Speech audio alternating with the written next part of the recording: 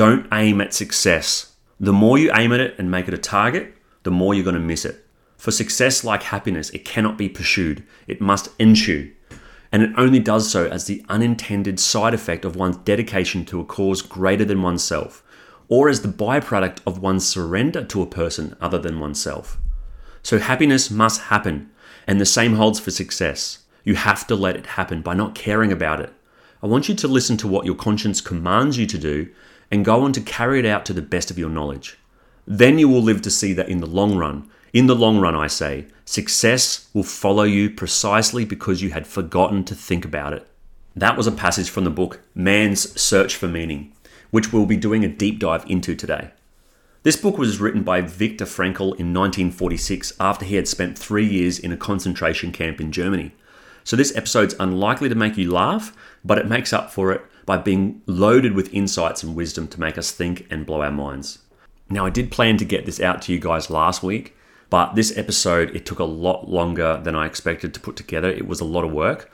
So if you haven't done so already, please do me a favor and press follow on your podcast app, as it really helps out. So let's not delay any further and get right into it.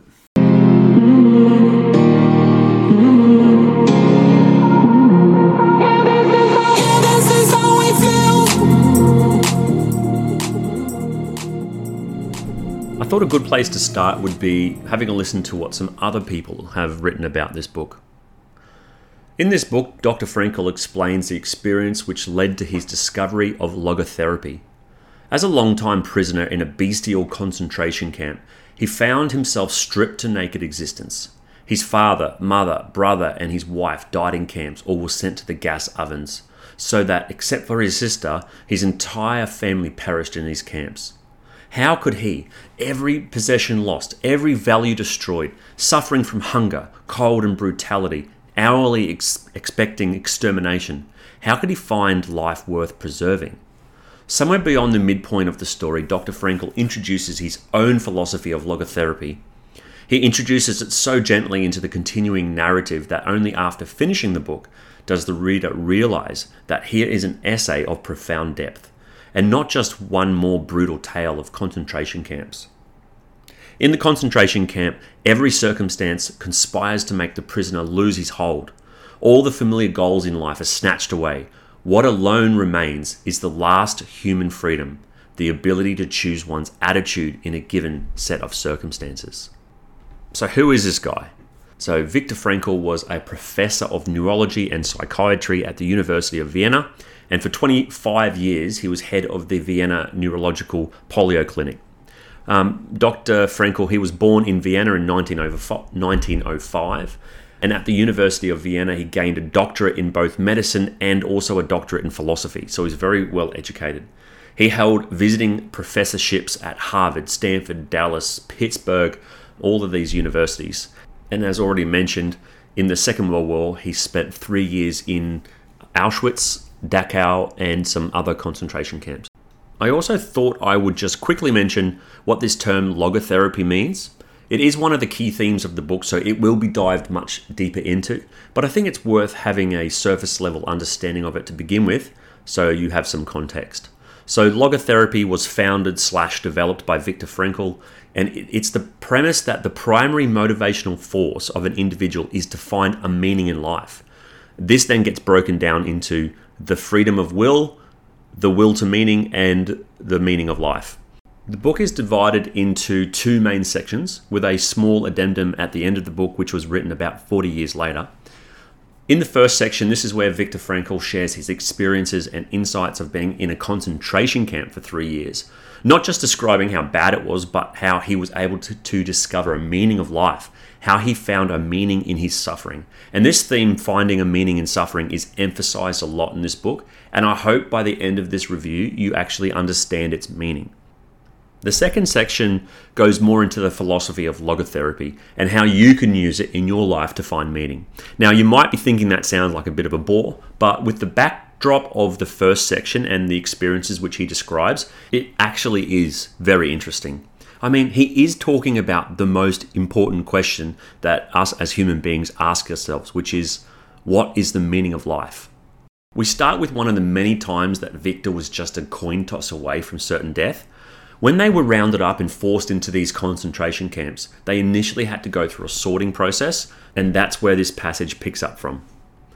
He had assumed an attitude of careless ease, supporting his right elbow with his left hand. His right hand was lifted, and with the forefinger of that hand he pointed very leisurely to the right or to the left.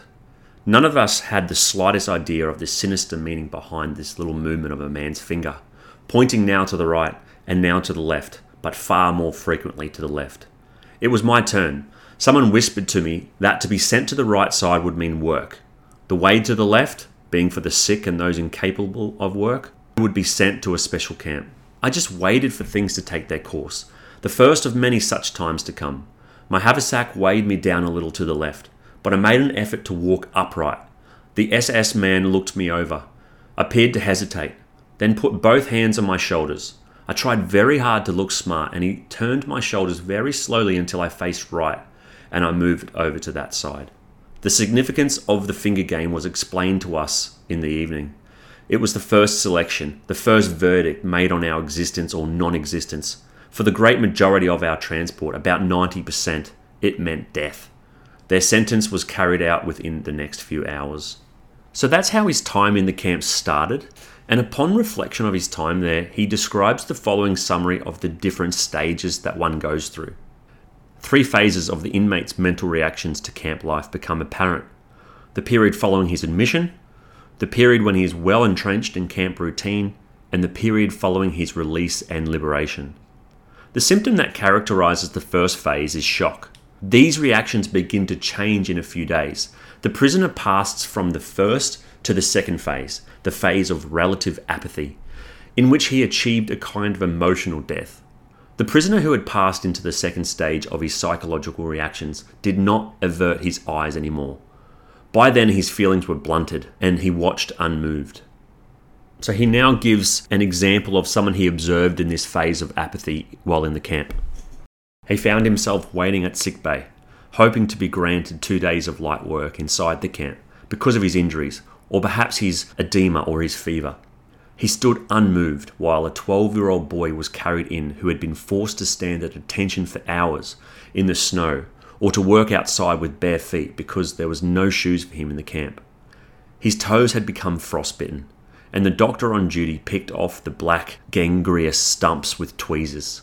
Disgust, horror, and pity are emotions that our spectre could not feel anymore. The sufferers, the dying, the dead became such commonplace sights to him after a few weeks of camp life that they could not move him anymore. Apathy, the blunting of emotions and the feeling that one could not care anymore, were the symptoms arising during the second stage and which eventually made him insensitive to daily and hourly beatings. By means of this insensibility, the prisoner soon surrounded himself with a very necessary protective shell. Apathy, then, was a necessary mechanism of self-defense.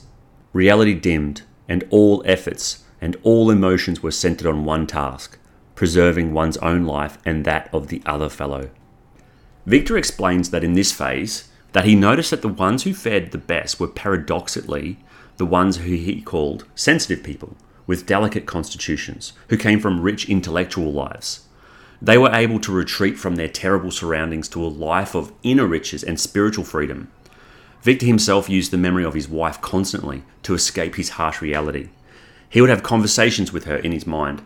He was reminded of happier times in the past and used this as an escape into his mind. Viktor does a much better job at describing this, so let's hear what he wrote on this. The intensification of inner life helped the prisoner find a refuge from the emptiness, desolation, and spiritual poverty of his existence, by letting him escape into the past. When given free rein, his imagination played with past events, often not important ones, but minor happenings and trifling things. His nostalgic memory glorified them, and they assumed a strange character. Their world and their existence seemed very distant, and the spirit reached out for them longingly. In camp, a man might draw the attention of a comrade working next to him to the nice view of the setting sun, shining through the tall trees of the Bavarian woods, the same woods which we had built an enormous hidden munitions plant. One evening, when we were already resting on the floor of our hut, dead tired, soup bowls in hand, a fellow prisoner rushed in and asked us to run out to the assembly grounds and see the wonderful sunset. Standing outside, we saw sinister clouds glowing in the west, and the whole sky alive with clouds of ever-changing shapes and colours, from steel blue to blood red. The desolate grey mud huts provided a sharp contrast, while the puddles on the muddy ground reflected the glowing sky. Then, after minutes of moving silence, one prisoner said to another, "How beautiful the world could be." Another time, we were at work in a trench. The dawn was grey around us. Grey was the sky above. Grey the snow in the pale light of dawn. Grey the rags in which my fellow prisoners were clad, and grey their faces.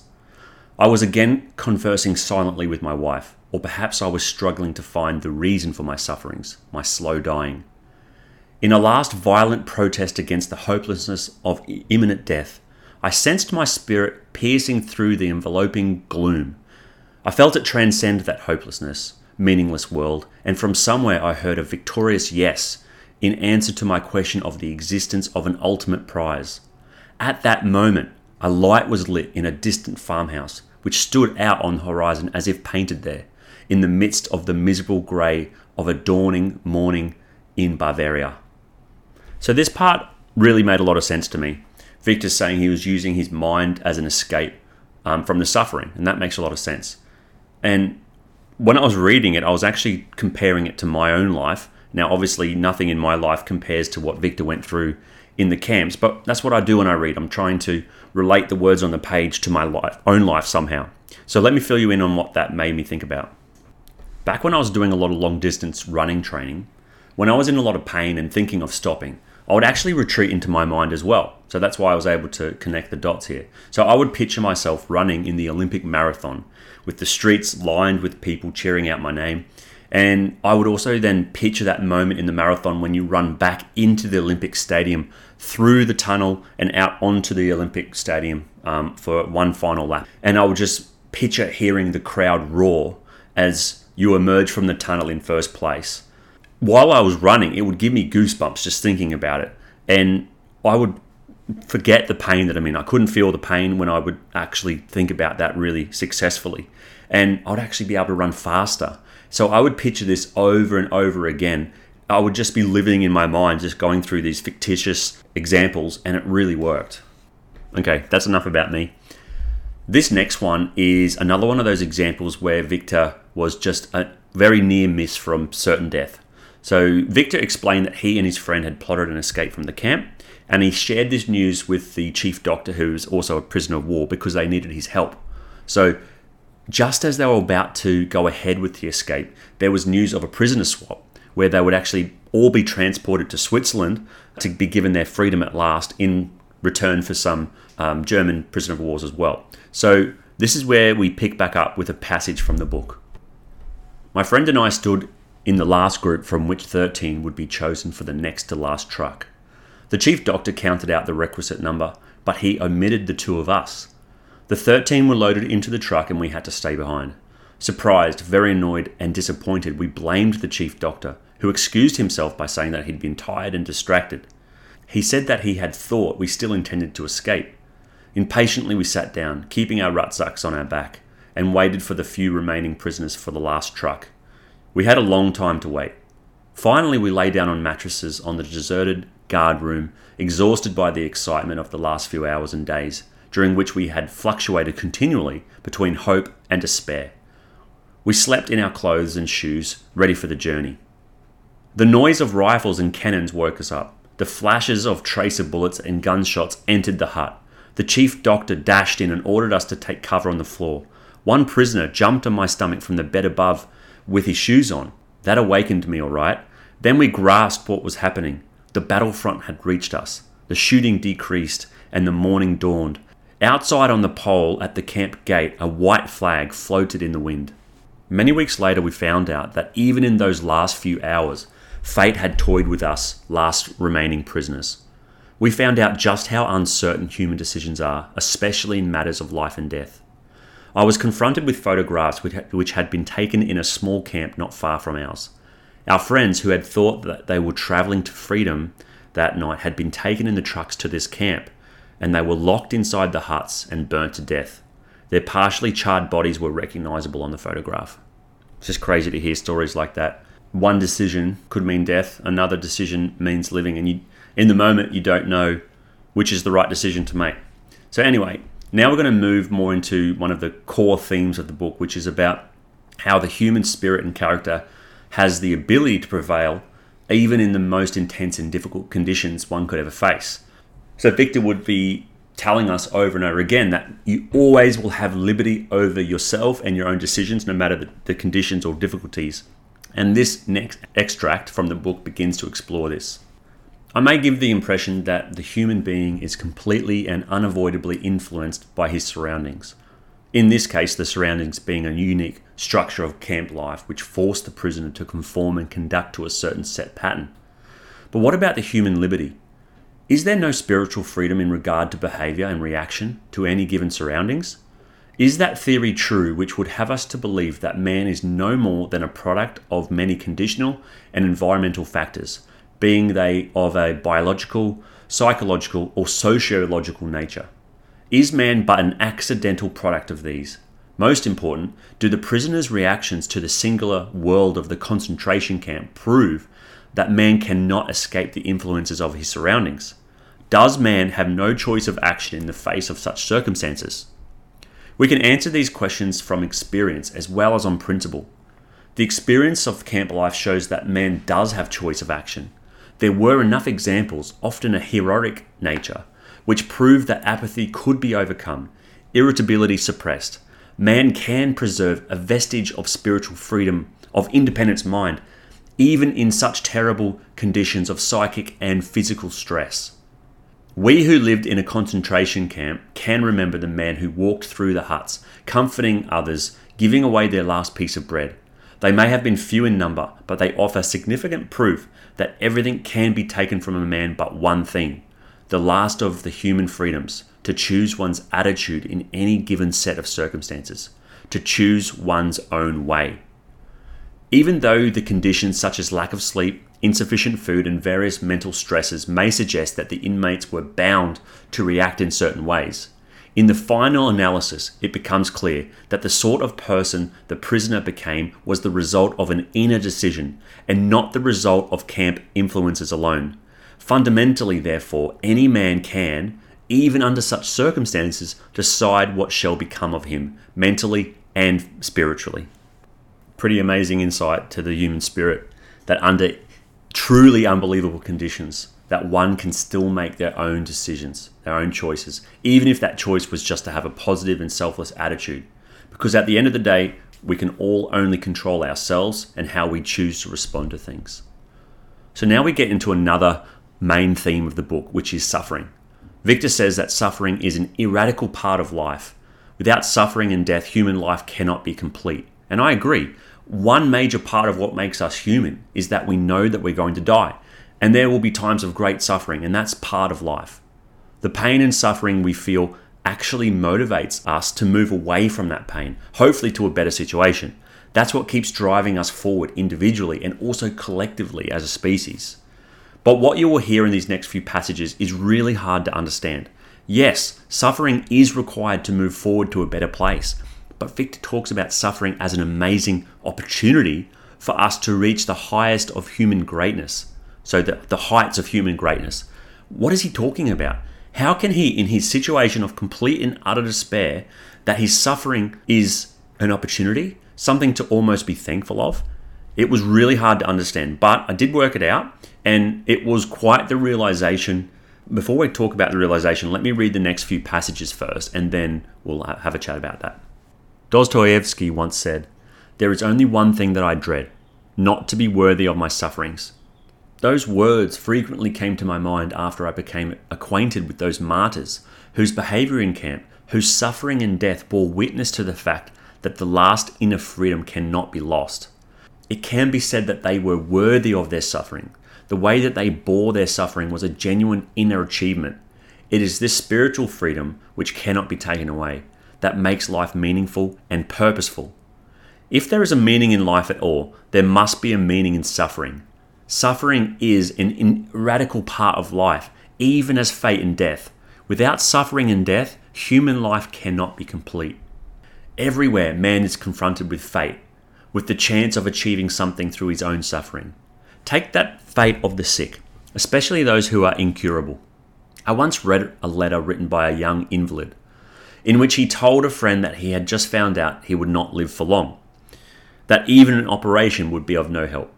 He further wrote that he remembered a film in which he had seen which a man was portrayed who waited for death in a courageous and dignified way. The boy had thought it was a great accomplishment to meet death so well. Now, he wrote, fate was offering him a similar chance. Regarding our provisional existence as unreal was in itself an important factor in causing the prisoners to lose their hold on life.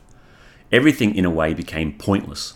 Such people forgot that often it is such an exceptionally difficult external situation which gives man the opportunity to grow spiritually beyond himself.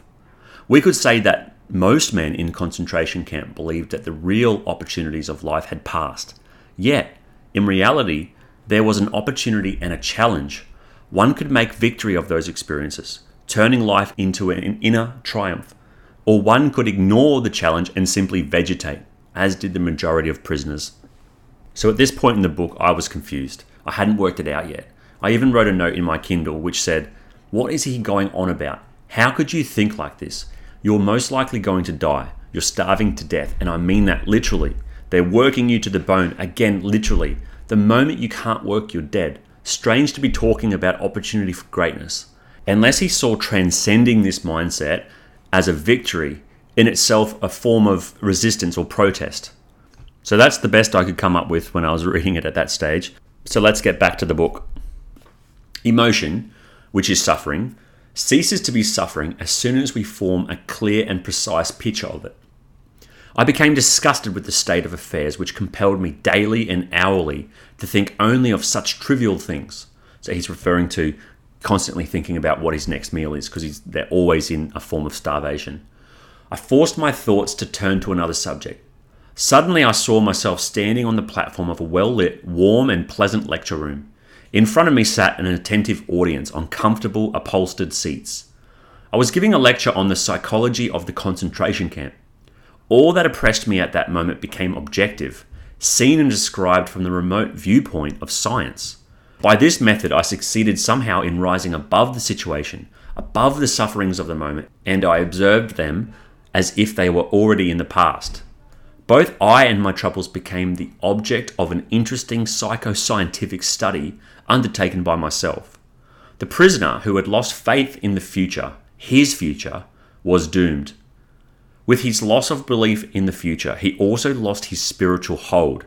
He let himself decline and became subject to mental and physical decay. Usually this happened quite suddenly.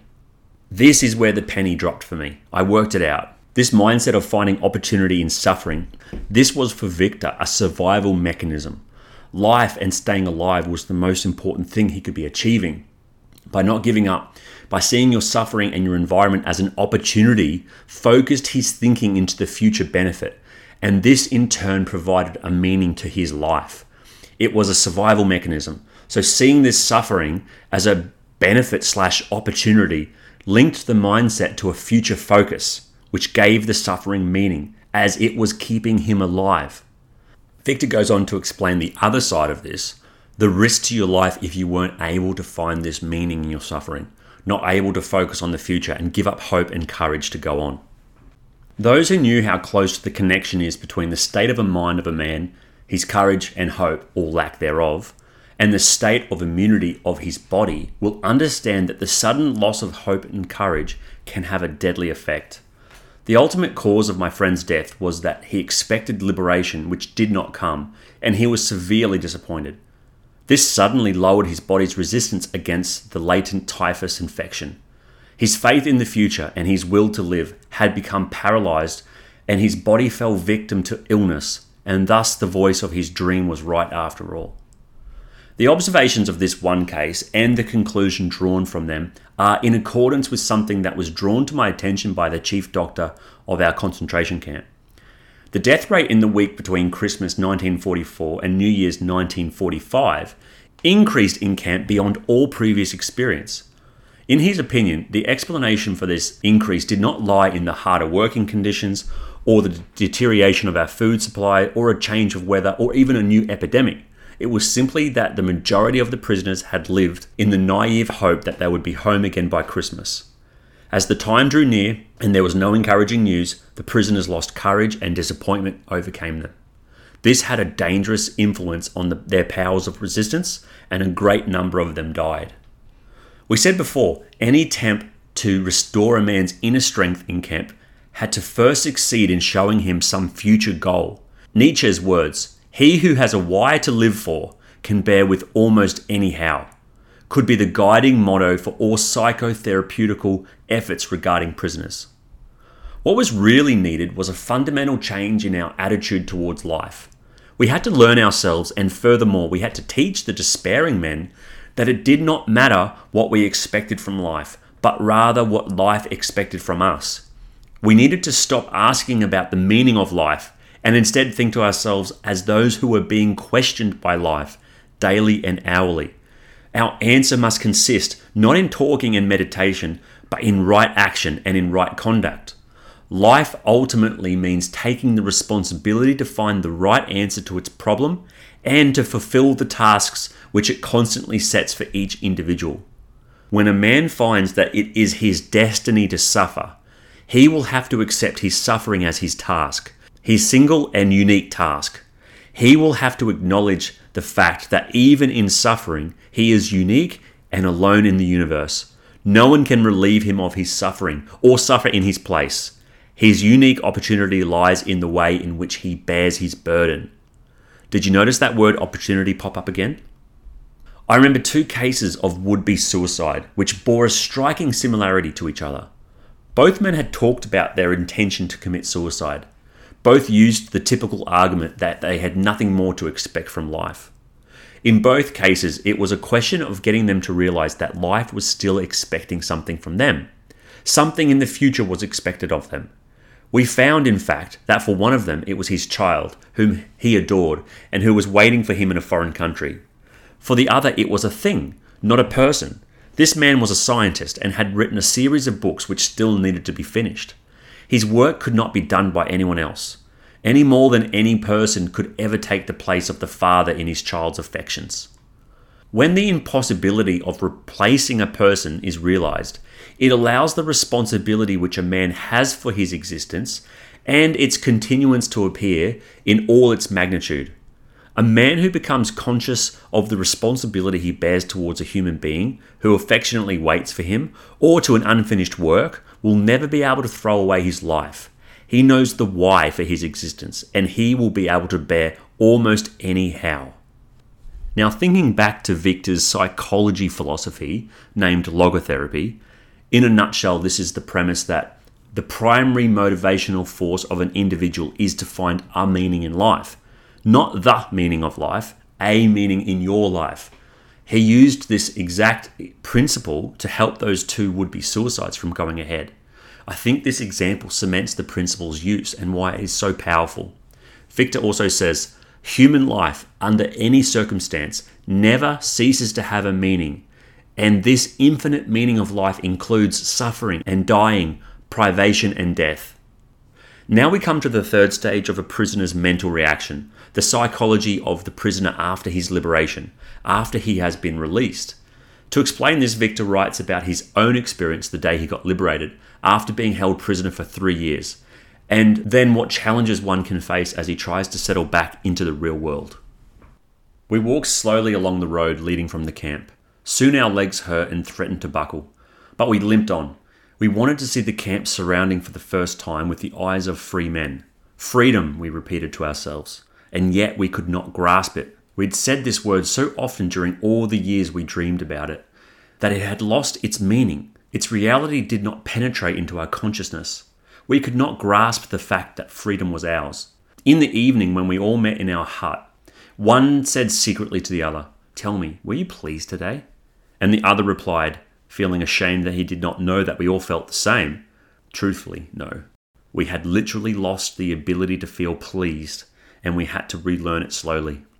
In this part, he wanted to let us know that they weren't suddenly overcome with euphoria and joy. They weren't actually able to. Viktor continues, psychologically, what was happening to the liberated prisoners could be called depersonalization. Everything appeared unreal, unlikely, as in a dream. So he likened this to getting a case of the bends. So after being down in the deep water, where the pressure is so high, not too dissimilar to the extreme pressure physically and mentally on these inmates, the sudden release of this pressure, it isn't healthy. He's saying that they weren't able to believe it even though it was true. Their mind and their body was trying to protect them from another disappointment. Then came the period when they tried to assimilate back into society. This part was quite sad. Bitterness was caused by a number of things that he came up against in his former hometown. When, on his return, a man found that in many places, he was met only with a shrug of the shoulders and with a hackneyed phrase, so a commonplace or everyday type of phrase. He tended to become bitter and ask himself why he had gone through all of that he had. When he had heard the same phrases nearly everywhere, we did not know about it, and we too have suffered. Then he asked himself, have they really nothing better to say to me? The experience of disillusionment is different. Here it was not one's fellow man, but fate itself which seemed so cruel. A man who for years had thought that he had reached the absolute limit of all possible suffering, now found that suffering has no limits, and that he could still suffer more, and still more intensely. When we spoke about attempts to give a man in the camp mental courage, we said that he had to be shown something to look forward to in the future. He had to be reminded that life still waited for him, that a human being waited for his return. But after liberation, there were some men who found that no one awaited them. Woe to him who found that the person whose memory alone had given him courage in camp did not exist anymore. Woe to him who, when the day of his dreams finally came, found it so different from all he had longed for. We all said to each other in camp that there could be no earthly happiness which could compensate for all we have suffered. We were not hoping for happiness. It was not that which gave us courage and meaning to our suffering, our sacrifices and our dying, and yet we were not prepared for unhappiness. This disillusionment, which awaited not a small number of prisoners, was an experience which these men have found very hard to get over. Okay, that sums up the first part of the book where Viktor shares his experiences and his time in the concentration camp. And he uses this not as a woe is me type of thing, but to gain credibility. That he not only teaches this stuff, he lived it. He saw it firsthand in the most difficult experiences someone could ever have to endure. He saw those who survived. He himself survived. And he was able to test his theories firsthand. And it held up. Logotherapy is used today still for various purposes, including addiction, pain and guilt, anxiety, grief, and depression. So this next part of the book then tries to unravel the theory of logotherapy. Logos is a Greek word which denotes meaning. So logotherapy focuses on meaning of human existence as well as on man's search for such a meaning. According to logotherapy, this striving to find a meaning in one's life is the primary motivational force in man. Logotherapy therefore regards its assignment as that of assisting the patient to find meaning in his life and tries to make the patient aware of what he actually longs for in the depths of his being. Viktor then repeats a quote which was mentioned many times in the book and twice already in this review. He says, "There is nothing in the world that could so effectively help one to survive even the most worst conditions as the knowledge that there is meaning in one's life. There is much wisdom in the words of Nietzsche. He who has a why to live can bear almost any how." This book sold millions of copies all over the world. And Viktor had a guess that the reason for this was there is a widespread phenomenon which he called an existential vacuum. Now, to unpack that a little, existential is related to, say, human existence. And vacuum, I interpreted that to mean emptiness. So human existence is overcome with an emptiness, with no meaning. And I would say that this is even more true today. This can explain why the book was and is so popular. We have an easy life. We have so many comforts and we are often bored, and we try and fill that boredom with, say, TV or endless scrolling on our phone, myself included. So let's hear Viktor's thoughts on boredom. The existential vacuum manifests itself mainly in a state of boredom. In actual fact, boredom is now causing and certainly bringing to psychiatrists more problems to solve than distress. And these problems are growing increasingly crucial. For progressive automation will probably lead to an enormous increase in the leisure hours available to the average worker. The pity of it is that many of these will not know what to do with all their newly acquired free time. Now, don't forget, this was written in 1946. I don't think he could have imagined a world of 2023, but I think he was bang on. So the solution is about finding a meaning in life. Not the meaning of life, because that's impossible to answer. It's going to be different for everyone, but a meaning in life, in your life. Something like an important work, family, or even unavoidable suffering. But it should be something bigger than yourself. For example, if you find yourself in a dead-end job that you hate, but you honestly can't leave for whatever reason, even this can have a meaning. It could, for instance, be providing for your children to get through school or give them opportunities that maybe never had yourself. That's the meaning in the suffering. But don't suffer when you don't have to, of course. If you can change your circumstances and still provide for them, then you should be doing that. Now we move on to responsibleness, which Viktor says is an imperative part of logotherapy. First, he explains why responsibleness is necessary. Each situation in life represents a challenge to man and presents a problem for him to solve. The question of the meaning of life may actually be reversed. Ultimately, man should not ask what the meaning of his life is, but rather he must recognize that it is he who is being asked. In a word, each man is questioned by life, and he can only answer to life by answering for his own life. To life, he can only respond by being responsible. Thus, logotherapy sees in responsibleness the very essence of human existence. Okay, we have established that there is a responsibility factor in how we choose to respond to each situation in life, that we are responsible for finding what this meaning is for our own lives. In this next excerpt, Viktor takes it to a new level. This is probably one of the best passages in the entire book, but I had to read it through a few times to really grab it. Feel free to skip back and to listen to it again if you want. Here it is. By declaring that man is responsible and must actualize the potential meaning of his life, I wish to stress that the true meaning of life is to be discovered in the world, rather than within man or within his own psyche, as if it were a closed system. I have termed this fundamental characteristic the self-transcendence of human existence. It denotes the fact that being human always points and is directed to something or someone other than oneself, be it meaning to fulfill or another human being to encounter.